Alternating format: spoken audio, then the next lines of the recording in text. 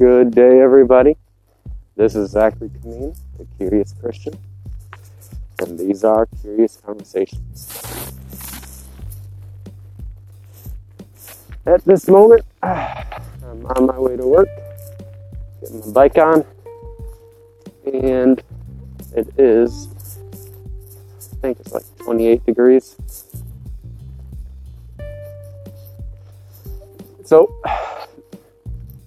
the topic of today, in the midst of this awesome bike ride, which again, as I've mentioned in other podcasts, I do appreciate that while you're on your way to work or on your way from work or making dinner or what have you, you are willing to take the time to or kind of distract yourself during your time, whatever you're doing, to listen in on some of these topics. This one is coming from, it's kind of a weird topic for a New Year's podcast, but conversations, especially curious conversations, everybody knows conversations are finicky things and don't really get governed by what day it is. So that's my excuse for why I'm going to bring up the Constitution, which I've talked about before. I feel the need to talk about it again. The likes and dislikes and bit of history, things I've learned recently. Things I've learned just today that can be of some value and worth in considering the U.S. Constitution from other constitutions and what have you.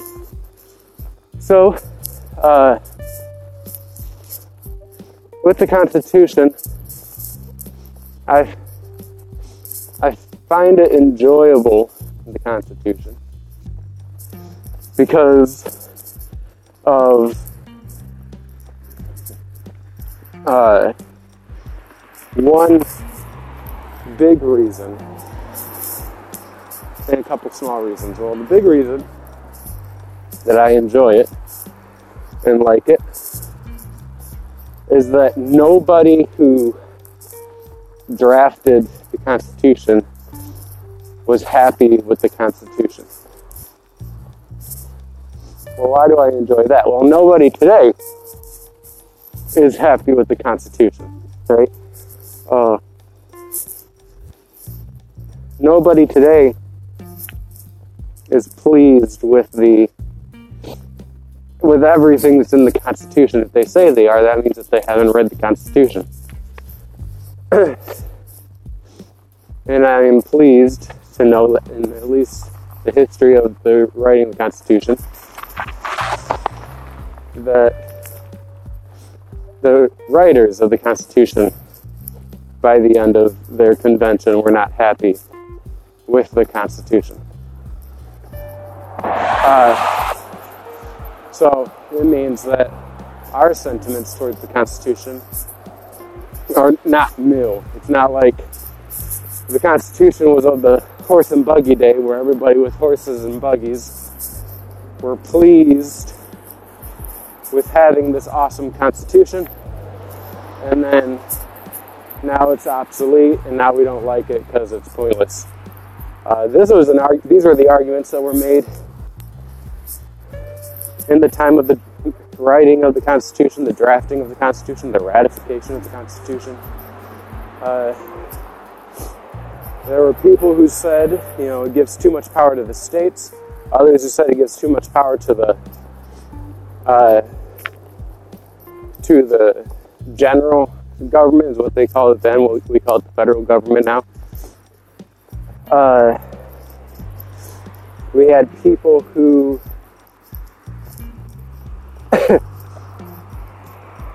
we had people who thought that they gave too much accounting for slaves, and other people who believed that the Constitution gave too much value to slaves. Slave owners thought that the Constitution was an abolitionist document. The abolitionists felt it was a slaveholders document that solidified the validity, or that validated the slavery. So, like I said, nobody was happy with it. Everybody was mad about it. And if you wonder why, why did it get ratified and nobody liked it? Well, it's because nobody liked it. No one party liked it. So they would say, well, I don't like it, but neither does my opponent. And there are areas where we can, so they would say, I don't like this piece of the Constitution for principled reasons, but the Constitution also has this bit that makes it to where that I do like, that my opponent does not like. So, for instance, that would be the 3/5 slave clause, counting slaves as 3/5 of a person. As far as census concerns are made, which the northern states did not like because they didn't want slave-holding states to have that much power. They didn't want slaves to be counted at all because they wanted, but yet the northern states did want this, and this is a complicated situation, so it's hard to totally explain because it doesn't make much sense. How James Madison, who was one of the drafters of the Constitution, put it, and was the one who penned it out, was that the northern states who wanted slaves to be declared as full citizens, equal in rights, were also the ones who were mad that slaves counted at all. While at the same time, Virginians who counted, or not Virginians, but Southerners, the southern states, the slave states, who counted slaves as chattel or property, also wanted slaves to be counted as full people as far as census requirements are. And so he said there's great contradiction in these men, in these desires. First you want, and mind you, James Madison was a slave-owning Virginian, and he just thought it was very humorous. He was against slavery in principle, but not in practice.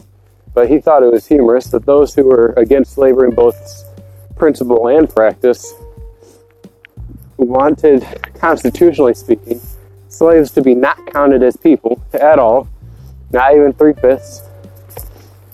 And then the Virginians, who didn't count slaves as people, wanted them to be counted as people in their censuses.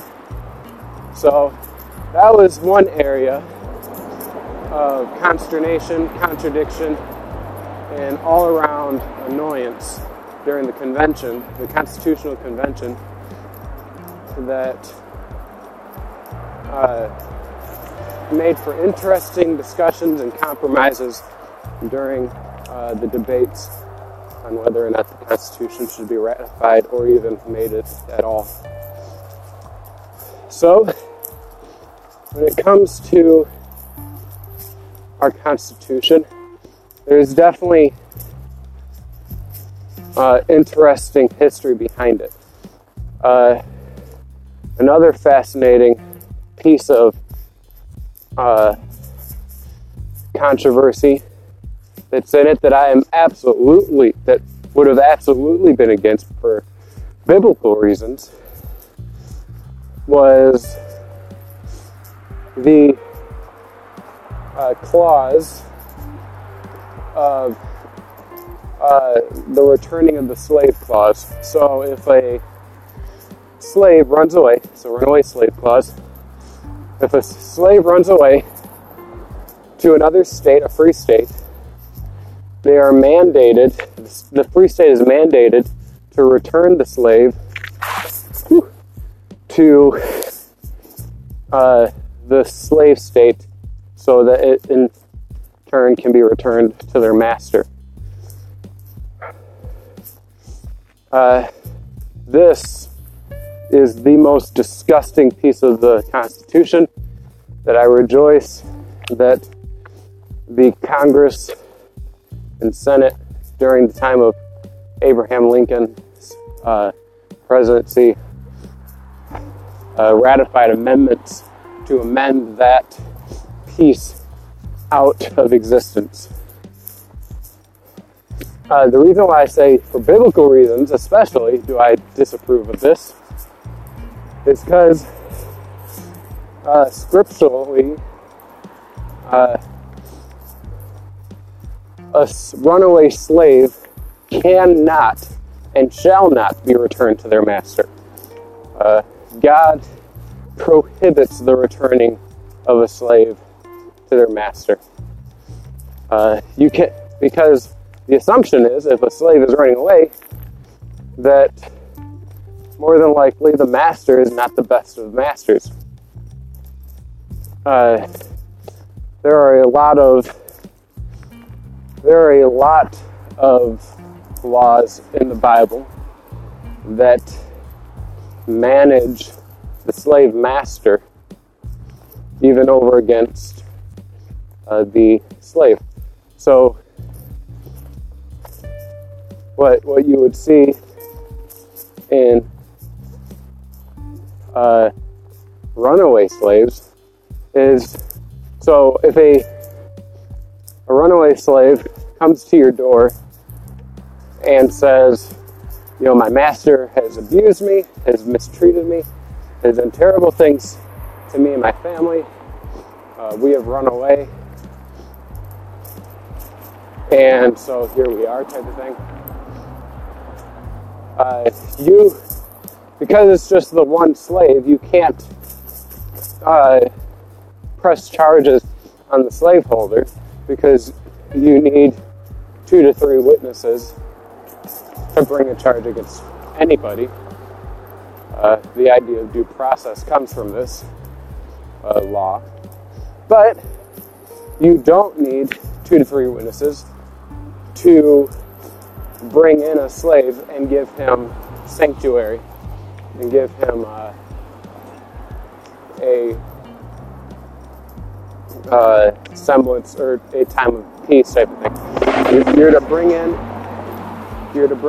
a runaway slave and refuse to return him to his master. Now, a master can, press charges against the slave or whatever, and say, he ran away undeservedly, he stole stuff, type of thing. And then again, the slave master has to prove it with 2 to 3 non-contradictory witnesses, corroborative witnesses, and all that. The slave gets the same treatment as any other person getting accused. And so,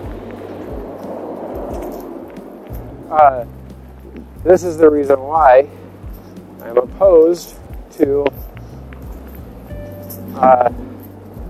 that piece of the Constitution that demands slaves be returned to the slave states, because it's absolutely unbiblical and prohibited by Scripture, and in fact is the reason why so many free states refuse to return runaway slaves.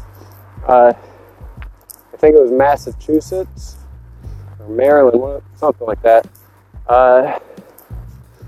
was one of the first abolitionist states. I think it was Massachusetts. And they just outright said, come and get us. Come and get them, I dare you. They outlawed slave catchers, those to whom when a runaway slave ran away, they'd come and get them and take them back to slave states. Well, they were outlawed in those states, those abolitionist states. And so if somebody says,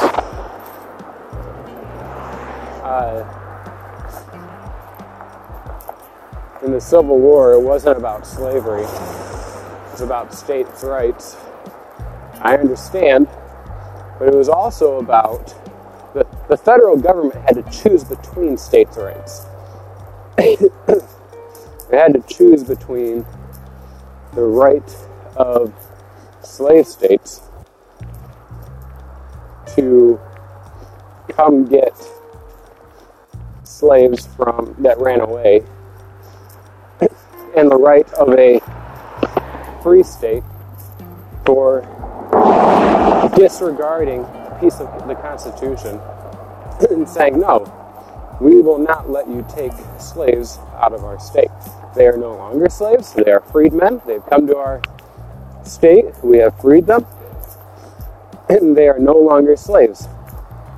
We understand that if they come back to your state, they'd be considered a slave again.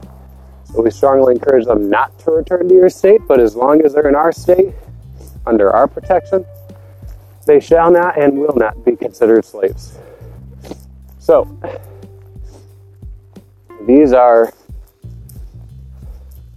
that is a very interesting piece of Constitution that I would say was a huge part of the reason why the Civil War was fought, was that part of the Constitution, was whether or not that part of the Constitution was legitimate. The other part was the 3/5 clause, which was again amended out of existence. So both were heinous, were disgusting, but they were not equally heinous and disgusting. I think that the 3/5 was heinous and disgusting because I think you should have, I would take the side of the Virginians of if they are unbelieving, if they are non-Christian slaves, then yes, they can be considered property. They can go down to their descendants, yada, yada, yada. And that's their prerogative to do so. Slave master can free them at any time. But the slaves also has rights equal to any man. The slave is just a status, but it doesn't make them less than human. They are considered property as far as, and again, this is unbelieving slaves. Why do I make a difference? Well, because the Bible makes a difference between believing and unbelieving slaves, and so I will as well, whether you like it or not. I like it less than I probably should, and hopefully, by God's grace, I'll find the pleasantries of such a law in God's Word to be more pleasing than I find it now. But, so I say unbelieving slaves. What about believing slaves? Well, believing slaves cannot, or only have I think it's 6-year enslavement period. Okay, and if I remember correctly, it's not even a full 6 years necessarily, but the years are broken up into 7-year increments. So it'll be like, 2007, 2014, 2021, on and on.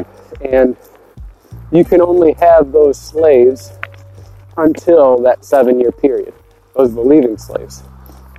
And then you are to, at no cost, offer them their freedom. I say offer because a believing slave can volunteer to remain a slave.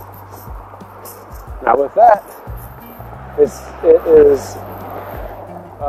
God discourages a believer from to re-up their enslavement, because by means of basically you would pierce their ear you would pierce their ear into the door frame type of thing, and for like the whole day, and it should declare that they are a slave to you for life, basically. And so that's a discouragement. People say, well, that sounds terrible. It's like, it is terrible. It's supposed to be terrible. It's supposed to be absolutely terrible, which is why God commands to do it, because slavery, full-on slavery, is not pleasant. So, why does God create a distinction between believing slaves and unbelieving slaves? Well, because theologically speaking, we are slaves to sin until we become believers, and then we're slaves to God. Though there is a recognition of a temporary fighting against fighting against the old master of sin whilst here, but once we die, we are no longer slaves to sin. Differently with the unbeliever, an unbeliever remains a slave to their sin even in death. One of my more enjoyable books about something like the infinite slavery of sin, or to sin as an unbeliever, is Dante's Inferno, where the person in death experiences their sin for the rest of their lives in the Inferno as a way of, and it's a different kind of hell for each person. God gives them up fully to their sin that they loved so much, and it becomes a hell to them. While the believer in paradise is no longer a slave to sin and can enjoy the blessings and pleasures of heaven. So, moving on from there, so saying at least the Constitution is annoying and is not. Another thing that I find pleasant, I said that that was the one reason why I found it pleasant was that nobody liked it. Another reason why I like it is another compromise is the House is based off of state population, while the Senate is based off of just a straight across the board 2 for 2. So each state gets 2. I find this fascinating because I get a laugh at this. Because at the same time it coincides with the Electoral College. So I get a laugh at this because every election, presidential election, with the Electoral College, you hear people against the Electoral College. Now, I get some of them. Like, if you're in California, if you're a congressman or a citizen or what have you in California, I understand you. All right, you're a part of a massive state that if you were in control, like if we let it, majority rules, mob rule, then yes, California and New York would be the only ones that would have to vote. And we already know how they'll vote. But, you know, and I understand states like California and New York being frustrated about it. And that's fine. You can be frustrated. You're wrong, but you're allowed. You know, we allow you to be mad. When it comes to electing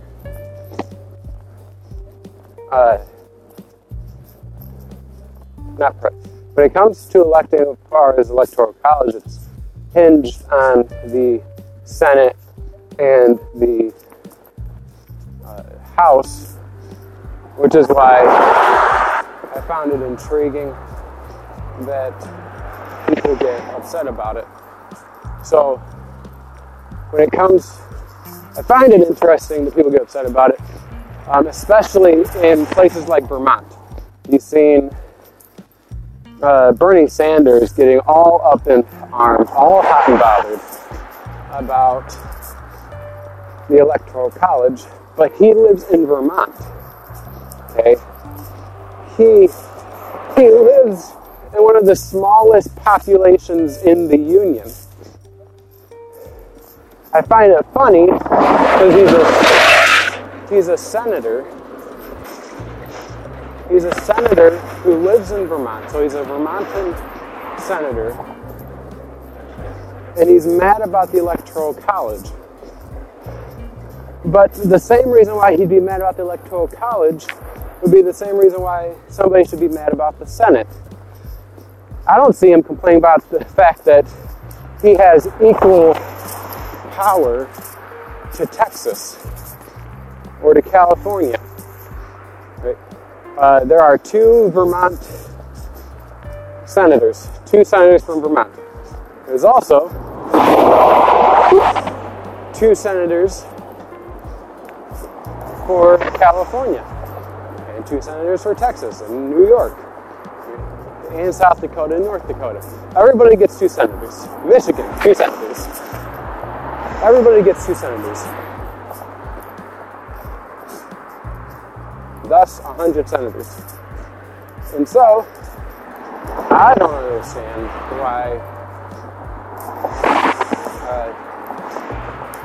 Bernie Sanders, as a senator, would possibly be mad about having an electoral college, because the premise or principle of the electoral college is the reason why we care about what he says at all. Because again, it was a compromise. It was a compromise between the large states and the small states. Right? Large populous states and small populous states.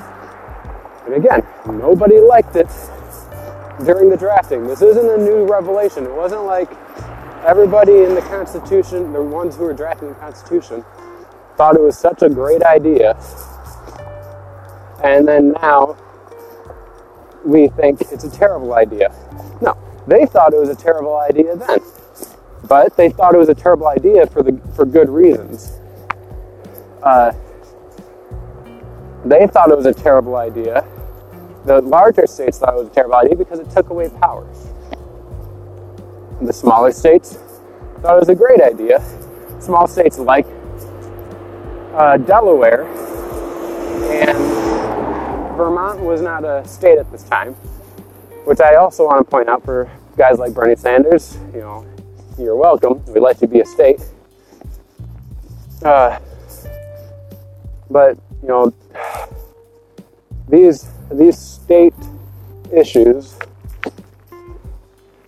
these issues with states like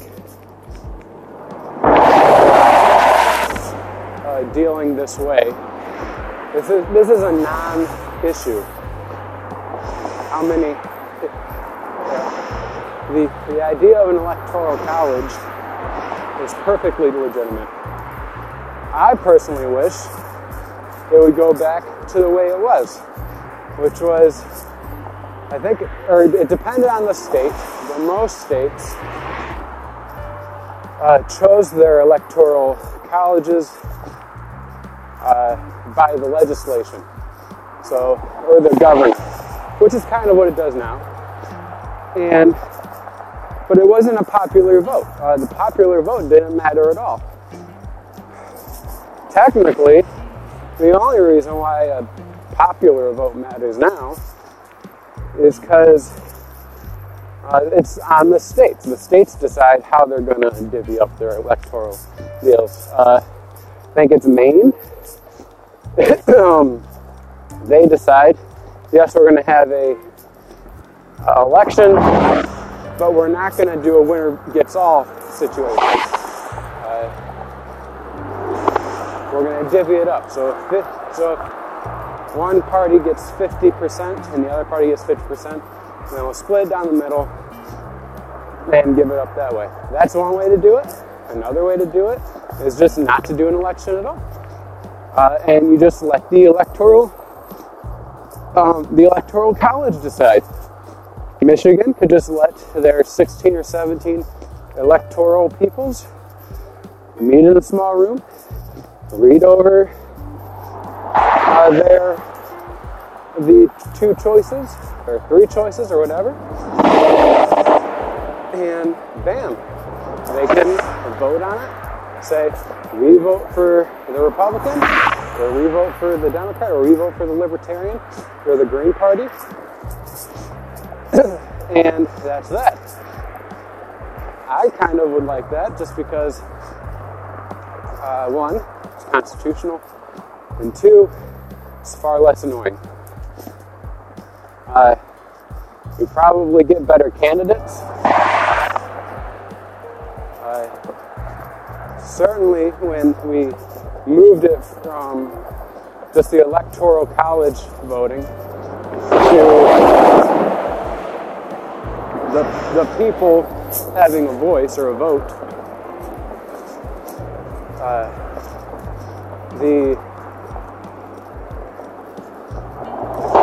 the candidates have not gotten better. Can I make that any more clear? The candidates have not gotten better. They have gotten far worse. We've got President Trump, for crying out loud. And so I would like the Electoral College to be better. I like the Senate because of how the Senate's set up, because it allows Michigan senators to have equal power to New York senators. Though unfortunately, my Michigan senators certainly do not act like they are equal to New York and California, and often just follow the lead of New York and California. It's very annoying. But here we are. I'll make the statement again clear. As I've done before, I am not a Democrat and I am not a Republican. I am a theonomist. I believe that God's law is the only. That was close. I believe that God's law and God's rule is the only perfect rule. And so that's where I stand. I don't like the Republican stance of e pluribus unum, from the many one. I also don't like the Democratic mob rule mentality.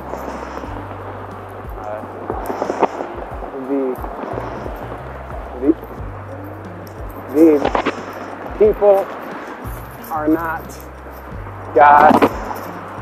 Again, the mob is not God. God is God, and we are not. God can certainly use the people, as I believe He has, to enact justice. God uses people for that. I'm not against elections per se. I'm not against. I am not opposed to a democratic theocracy, a Christian theocracy. Kings were elected by their people. I mean, I'm Presbyterian, and we elect our elders, we elect our church senators, so I'm certainly not opposed to the election of peoples. But I want to, keep it in perspective.